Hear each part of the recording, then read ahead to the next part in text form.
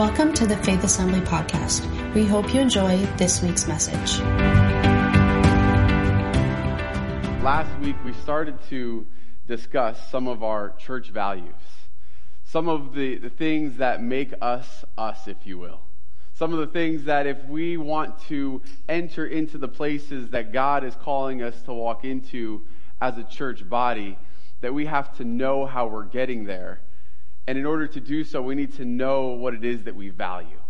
We need to know what it is that God has called us uniquely as a body to go after. And so last week we started by looking at our first three values, and we're going to continue to do so over the next couple of weeks. But our first value is one that is very important to us, which is why when we talk about our singles gathering, we're talking about from 18 to 99. It's that we are a church that is made up of the generations, and we have a high value for the generations of our church. We are a generational body of believers.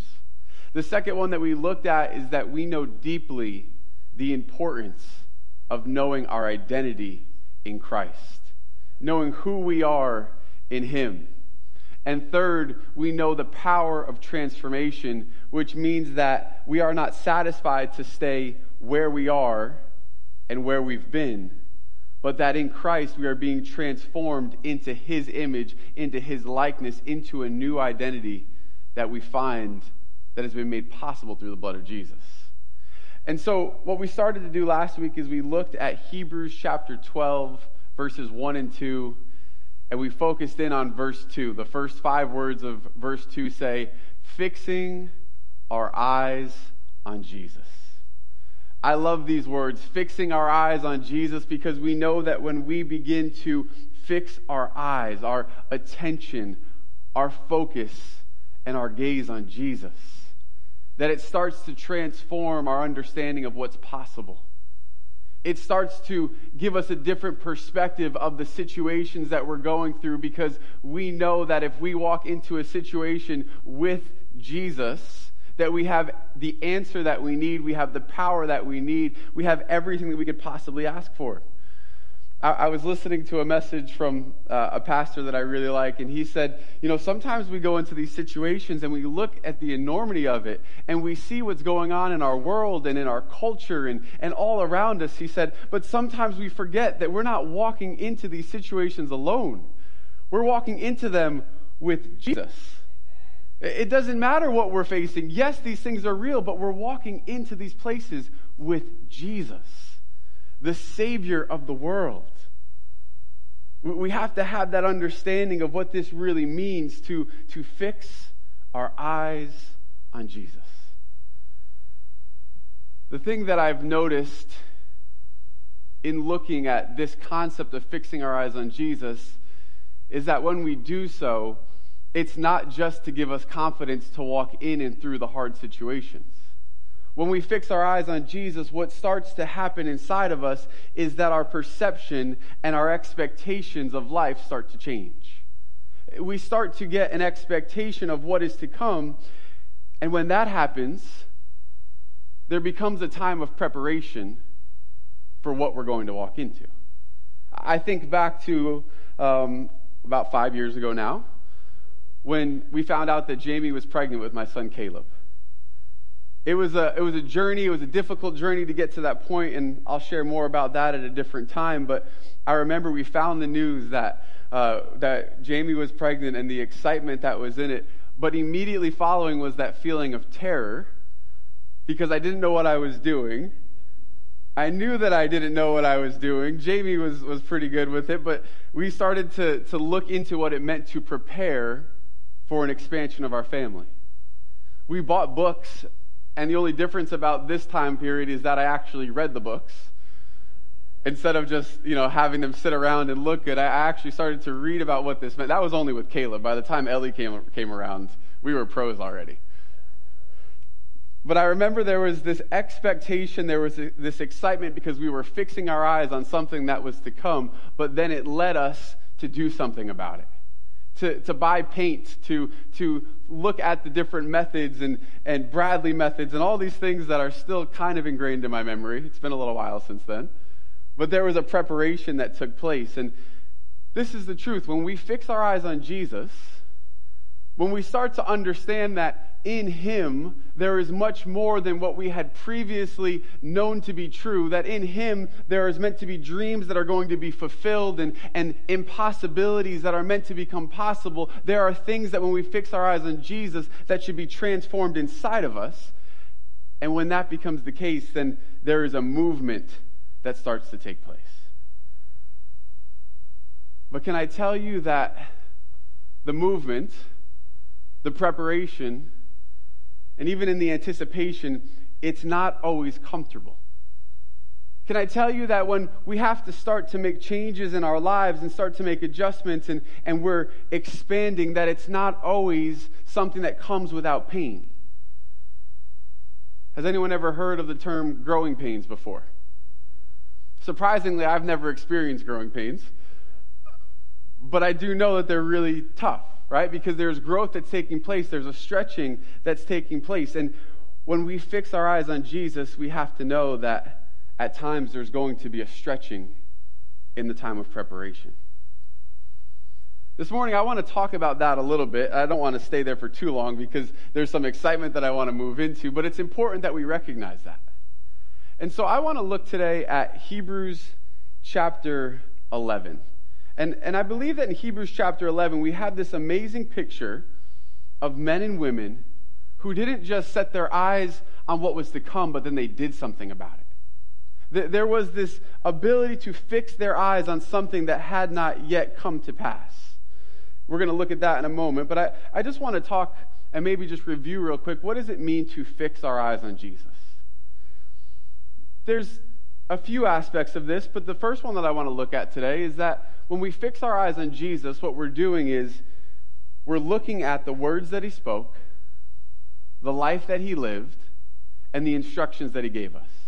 Right? This is a really simple way to fix our eyes on Jesus, is to go back to the Gospels, to even go further back to the prophecies, to go back to the early church and to see how Jesus lived, what was said about Him, and how that actually manifested in the world that we live in. But when we look at the life of Jesus, when we look at the words of Jesus, there's a lot of excitement in them because we read verses like in John chapter 10, verse 28 that says, "I give them eternal life, and they will never perish, and no one will ever snatch them out of my hand." To me, that's an amazing truth. That's exciting right there. We know that in Jesus, John 3:16, "For God so loved the world that He gave His only begotten Son, that whosoever would believe in Him would not perish, but have eternal life." It's important that we see the exciting aspects of following after Jesus. It's important that we go into great depth when we read His words, when we read His truth. That those things become a reality to us. But it's equally important that we look at the parts of what He said that were also challenging.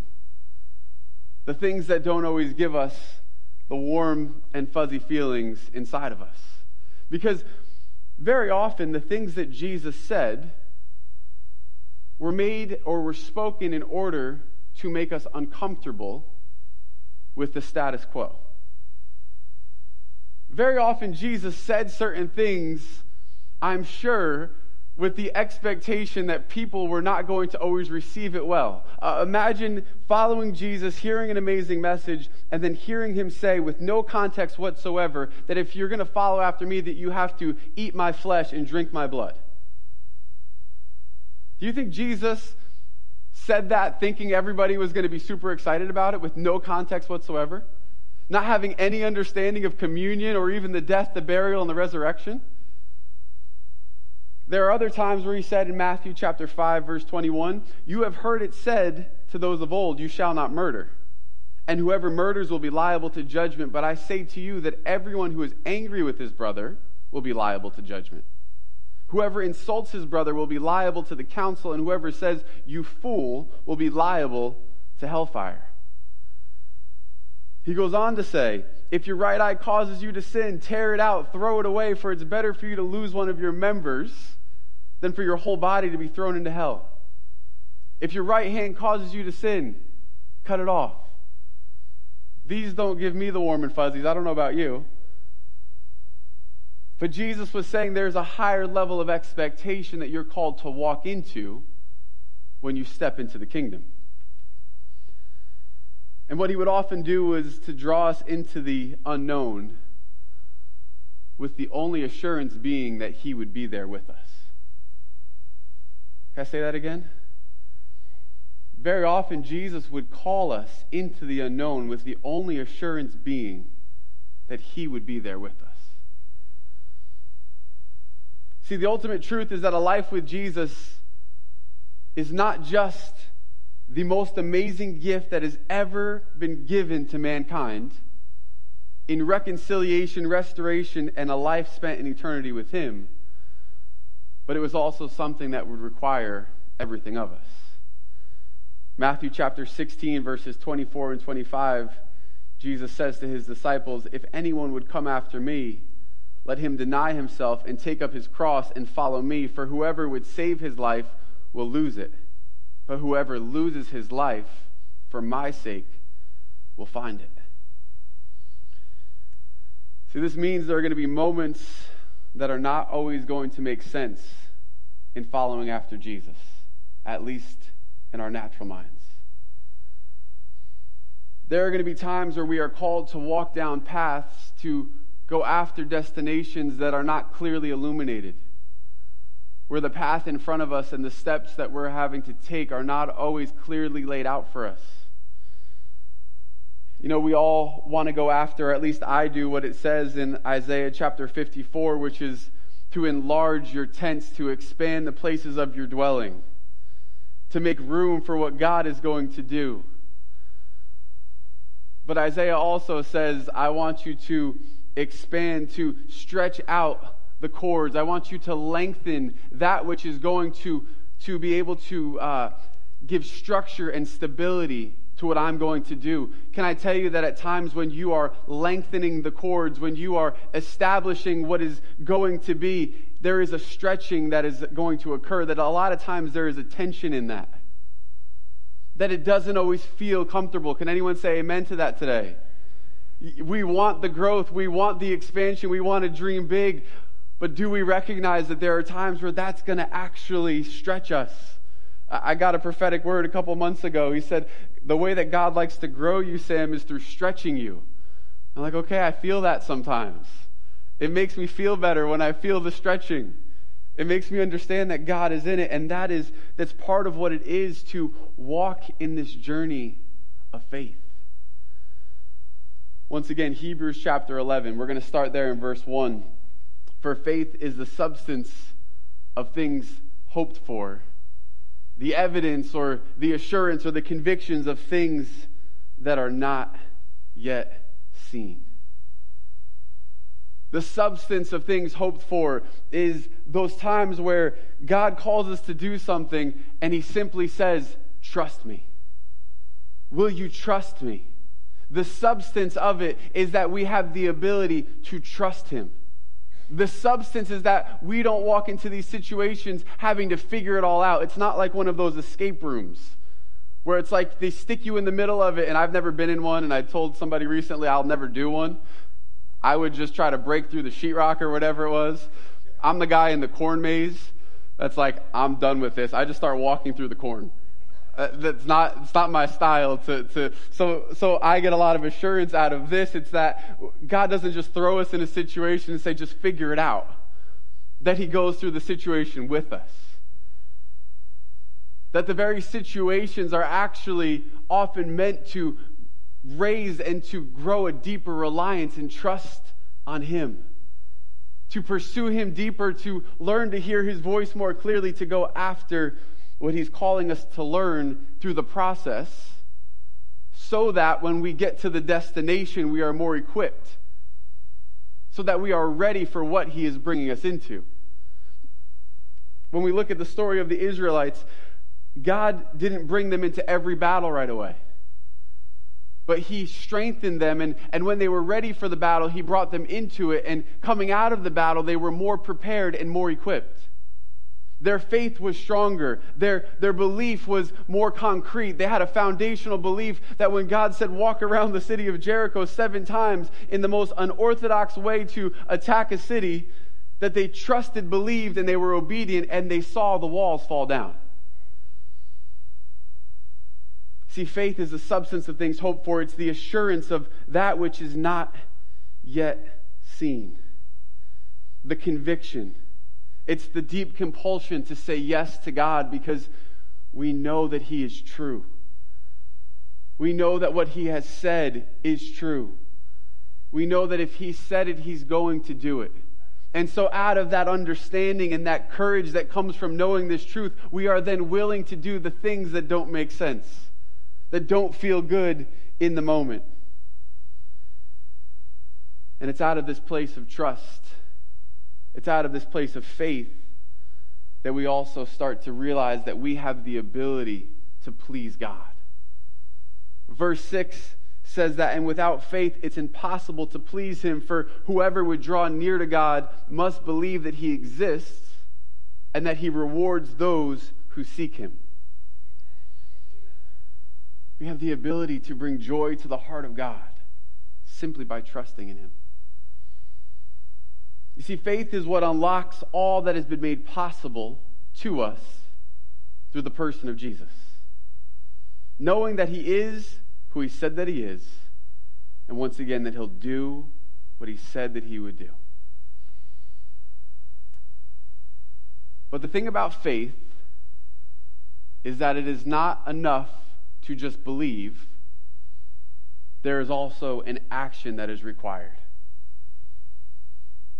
James tells us this in chapter 2, verse 17, that faith without works is dead.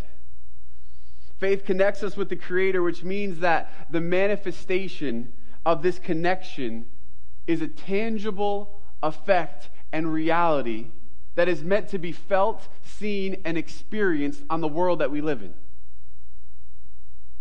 The manifestation of our belief in God is meant to produce a result that is actually seen and felt and experienced, not just in the church, but in the communities that we live in our families, in our world, in the places that we walk into. Our faith in God is meant to give us a greater expectation, to prepare us, to equip us, but then to bring about a result. There is an action that is required in this place of faith. And a good starting place is to understand that when we talk about faith, we're talking about putting our trust and belief in something that is actually already accomplished. Understanding that it's already done, meaning that our obedience is simply a confirmation of His finished work. Faith is the confirmation of the finished work of Jesus. I'll give you an example. There are a few times in the last weeks where I've turned to somebody on our team and I've said to them, hey, can you go do this thing? And you want to know my favorite response even more than yes? It's already done.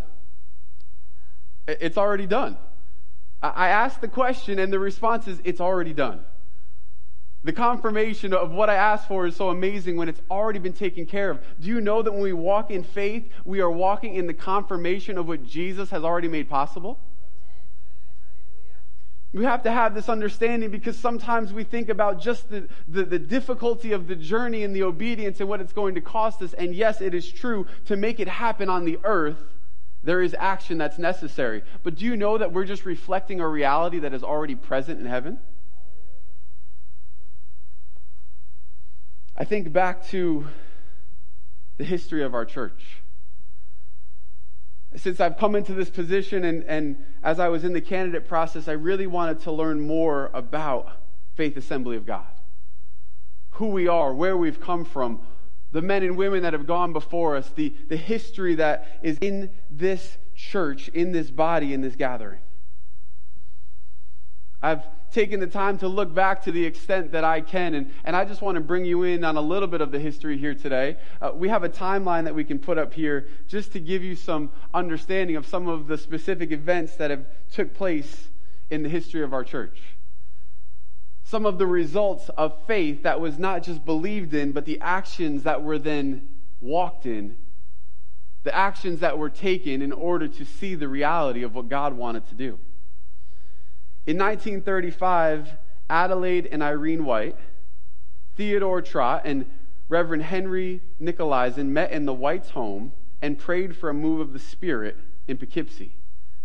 And out of that, a church by the name of Faith Pentecostal Church was birthed. 88 years ago. 88 years ago, God impressed it on the hearts of these men and women to begin this church that we are now a part of here today. Now, the truth is, I don't have the ability to go back and to talk to these individuals. I don't know what this journey of faith looked like for them.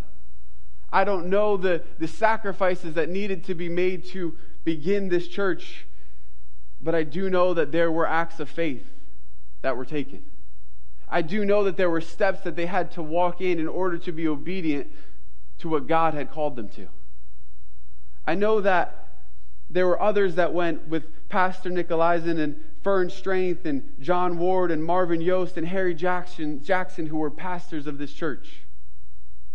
I'm so privileged to know the Elliott family, to know Dave Elliott and the son of Ira Elliott, Reverend Ira Elliott, who was a pastor here in 1956.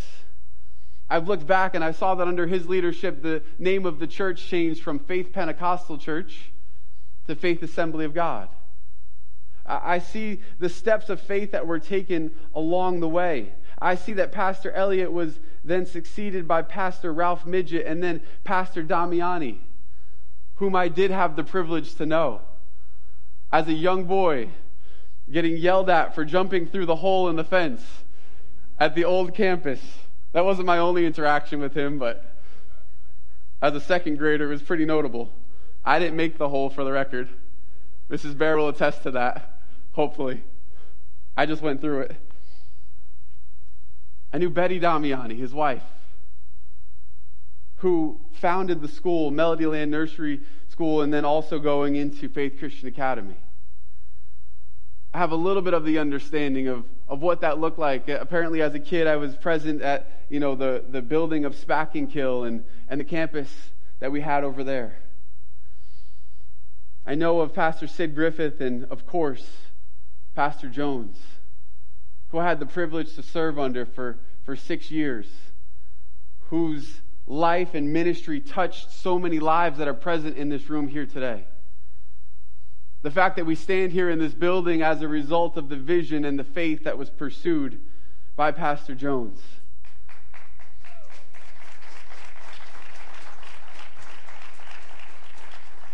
The fact that we have a high school and the many lives that have been touched and impacted by that vision. And although we'll never fully know the great depth to which these men and women along the way invested in this community, I do know this for certain. There was faith and there was action as a result of it.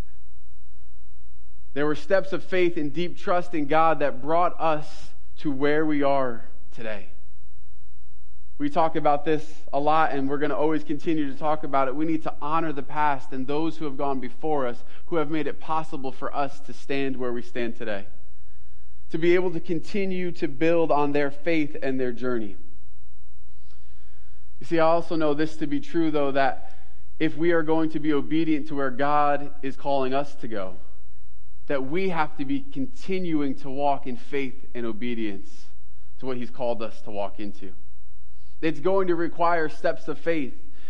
And sometimes when we take these steps of faith, depending on where we are, we feel like these steps are either too big or too small.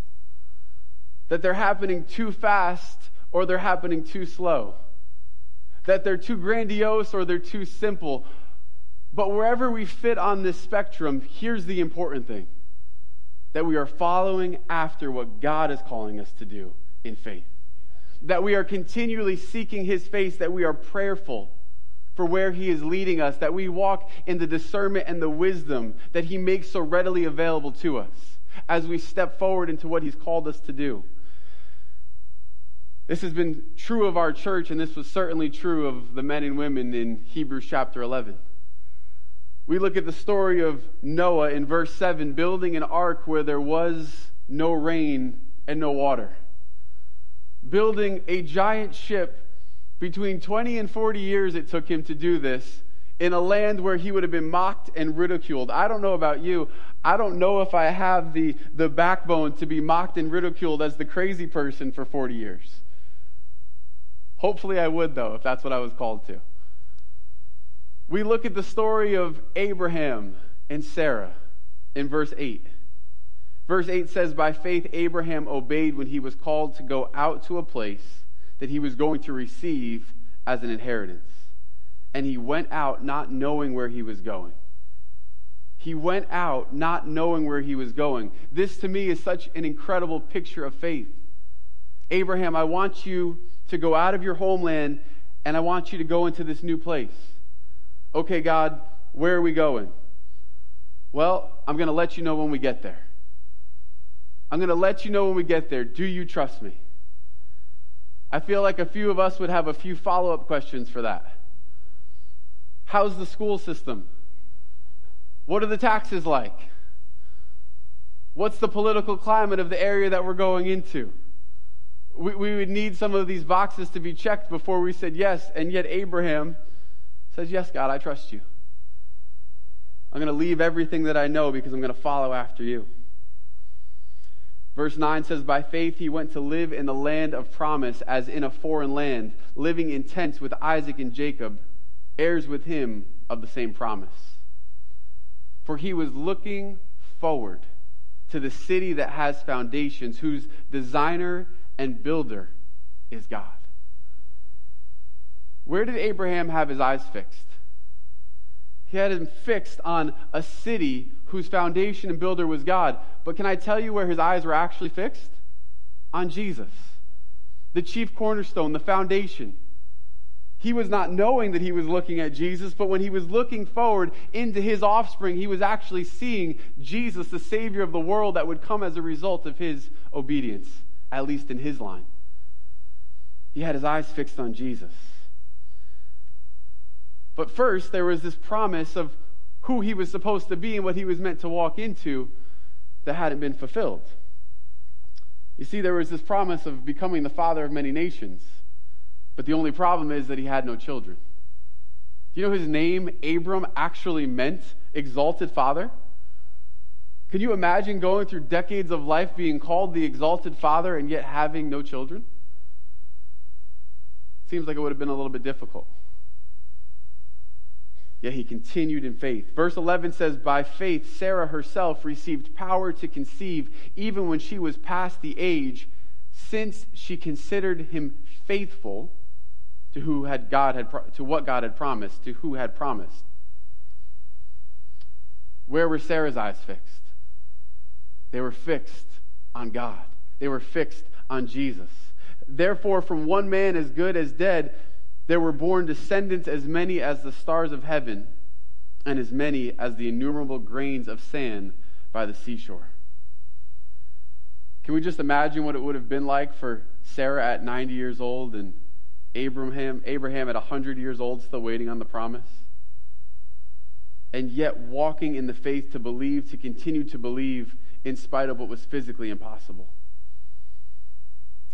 It's out of this story, though, that we see in Genesis chapter 18, verse 14, where it says, "Is anything too hard for the Lord? At the appointed time I will return to you about this time next year, and Sarah shall have a son." You see, there was faith that was required in this, but it did not come without discomfort. It didn't come without the need for change. It didn't come out of a place of everything making sense in the moment. Yet Abraham walked in faith, and as we said a couple of weeks ago, Abraham is known as the father of faith, which means that as his descendants, through Jesus being grafted into the lineage of Christ, his faith is now our faith. That we have the ability to walk in great faith. And so the question I ask today is, what does this mean for your life today? What does this calling of faith look like for you? What is God calling you to walk in the places that seem uncertain, unknown, that seem a little bit cloudy, that seem a little bit vague? What are the things that God has for you in the midst of your journey? Can I tell you that there is something that He has spoken, And he's calling us to walk in the faith, to discover and to uncover what he has said. My next question is, what does this mean for us as a church? What does this mean for this body of believers who follows in the lineage of so many men and women who have gone before us to lay the foundations for what we're walking in? You see, this question is something that I've been asking for quite a while. When I look at the story of Abraham and Sarah, I look in chapter 17 and just look at verse 4 today. He said, "Behold, my covenant is with you, and you shall be the father of a multitude of nations. No longer shall your name be called Abram, but your name shall be called Abraham, for I have made you the father of a multitude of nations." He says, this is the promise that I'm making you, but along with this promise, there's going to be a change in your identity. The next section of verses, which we won't get into today, talks about the circumcision, talk about discomfort, talk about an area where there's something being cut off that is not comfortable. There is a lot of significance in this. But then we continue in verse 15, and God said to Abraham, "As for Sarai, your wife, you shall not call her name Sarai any longer, but Sarah shall be her name. I will bless her, and moreover, I will give you a son by her. I will bless her, and she shall become nations. Kings of peoples shall come from her." I've said this before, and I'll say it again. God can do whatever he wants to do. He's not limited in any way. He chooses to use us as mankind to accomplish his will on earth. But also, what we see in this story is a principle, which is that very often if God is calling us to walk into something, he really needs to know that we are walking in the right identity. This was true with Abraham and Sarah. It was true when Jacob became Israel. It was true when Saul of Tarsus became Paul. That God's change and purpose for their lives never changed. He knew what it was from the very beginning. His word over their life didn't change. It was steady all the way through the journey. But yet there came a point in time where he needed them to be able to see the new identity. Where he needed them to be able to know that their identity mattered. That what had come before was significant. It was important. It was valuable. It needed to be done to bring them to the place that they were. And it needed to be honored. But that he was calling them into a season. You see, Abram means exalted father, as I said. But Abraham means the father of many nations. Verse 5 says, "No longer shall your name be called Abram, but your name shall be Abraham, for I have made you the father of a multitude of nations." Not that I'm going to make you a father of many nations. That I have made you a father of many nations. So God had already established it. Once again, this was just a commitment. It was a level of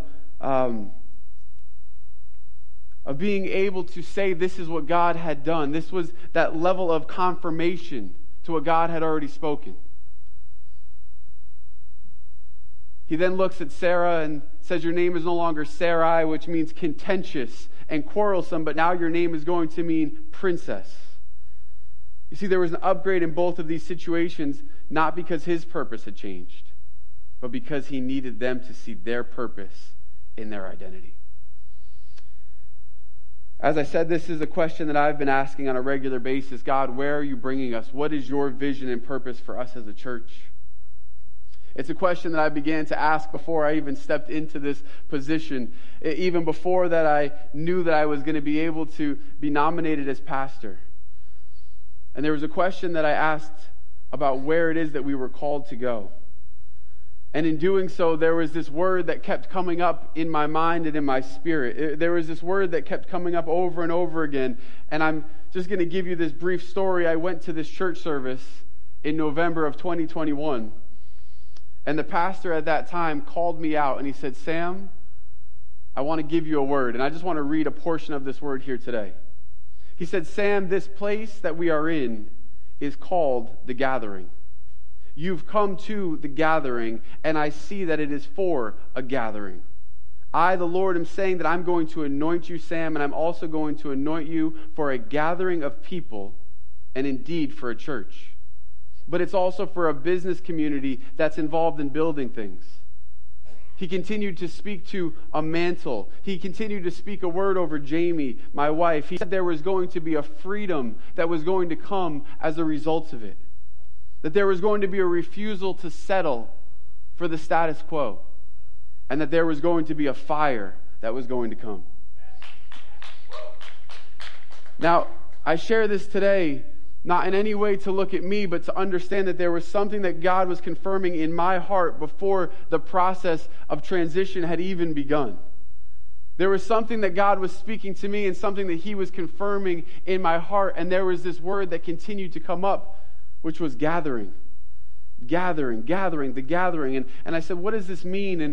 And I went back and I looked and I saw in Matthew chapter 16, verse 17 and 18, that the gathering is part of this word called ecclesia or ecclesia, where Jesus looks to Peter and says, "Blessed are you, Simon Bar-Jonah, for flesh and blood has not revealed this to you, but my Father who is in heaven. And I tell you that you are Peter, and on this rock I will build my church, my ecclesia, and the gates of hell shall not prevail against it." This word ecclesia was not a word that came out of Jewish tradition. It wasn't a Hebrew word. It was a Greek word that actually had more of political ramifications. It was a Greek word that meant the called out ones. And it pointed to a gathering of believers in their kingdom, not necessarily the kingdom of God, that were responsible for declaring war, military strategy, and elections. It had the final say on legislation and the right to hold their leaders accountable. That's what an ecclesia was. And this is the word that Jesus uses to describe His body, the body of Christ, and the church that would go forward. The ecclesia was a gathering together of those who were called out to represent a kingdom. It was a gathering of those whose purpose was to ensure that the values that they held were effectively lived out in their communities. And to me, this very closely matches what Jesus says in Matthew chapter 5, where He calls us the salt and the light. That we are the salt of the earth, that we are the light of the world. That we are not meant to be inconspicuous, hidden, and buried away, but we are meant to have an influence, once again, a manifestation of the faith inside of us on the world around us. It's my belief that it's no accident that from 1986, when we moved to Spackenkill, to moving to this location, that we have been a church that has been set on a hill. That we have been placed in a location to exemplify the influence that we are meant to have on our community and the world around us. That we are meant to be the light, that we are meant to be a body who is meant to serve our community, to love our community, and to bring them to a greater understanding of their true identity in Jesus. You see, we are called to be the called out ones, the ones that have been called out from death into life, and the ones who know our purpose. Secondly, as a gathering, we are called not just to gather together, but to be obedient to what Jesus called us to do. Matthew chapter 9, verse 37 and 38 says, "Then He said to His disciples, 'The harvest is plentiful, but the laborers are few. Therefore pray earnestly to the Lord of the harvest to send out laborers to gather His harvest.'" We are not just meant to be a gathering of believers that come together to have church. We are meant to be those that understand the Great Commission to go out to make disciples of all nations, to bring the good news of Jesus, and to gather men and women into the kingdom. Maybe one or two amens. We are called to gather the world around us. We are called to be the examples, the imitation of Christ on the earth, walking in His power so that we can see men and women come into their God-given destiny and identity. I know there was a time change last night. I get it. But can I tell you, this is our purpose. That we can't stop short with just gathering together, that we are called to go out and to gather. All right, we're getting someplace now. You see, we are called to be those who gather and know our identity, but we're called to gather to bring others into their identity as well. And it's with this in mind that I'm really excited to reveal an addition to the name of our church here today that honors who we are and where we're going. The Gathering at Faith Assembly. Now, I told you a little bit about what the gathering means, but I want to tell you that this is simply an addition. It's building on the foundation of what has already been set in place by the men and women who have gone before us. It's building on the history. It's building on the lineage. It's building on the sacrifice that has been made by so many, from Faith Pentecostal Church to Faith Assembly to the Gathering at Faith Assembly. To understand that we are called to be a gathering of believers, to understand that we are called to be those who would go out and to fulfill our mission and our purpose. And while this is an addition to our name, we are going to be having an official vote on April 30th at our business meeting to be able to incorporate this into our Constitution. But this, to me, is something that is very specific, because as we talked about identity, it's so important that we know who we are and who we're called to be and what we're called to go after. A gathering who is going after to gather the kingdom. Now, I just want to quickly explain just a little bit about this, because there's a logo that's attached to this, and I think it's important that I just explain a little bit about what this means. It's fun to me because every time someone sees this logo for the first time, they say something a little bit different than what I had heard before. There's a new revelation that comes, if you will. And so there are a couple of things that this means. Number one, it is a gathering together in pursuit of what God has called us after. It's a pursuit of Christ. And the three becoming one is the picture of completion. 3 is a number of completion, just like 7 is. It's wholeness, and it's a gathering together going towards what God has for us. Number 2, it represents 3 being the Trinity. God the Father, God the Son, and God the Holy Spirit. Who knows that we have to know and identify the various aspects of how God has represented himself to us as humanity. That we are meant to walk in the fear and the awe of God our Father, the creator of the universe. That we are meant to understand the redemption and the reconciliation that has been brought to us through the person of Jesus, our Savior. And finally, the empowerment of the Holy Spirit to go after what he's called us to do. And finally, and this is one that I'm really excited about, it speaks to the partnership of the generations. To me, when I look at this, I see that there are 3 levels of this. The first one being that we are honoring our past and where we come from. That we are honoring who we are and where we've come from. That we are also equipping the present. And that we are also empowering the future of what is to come. The partnership of the generations. And also a few people saw mountains and said we live in the Hudson Valley, so that works too.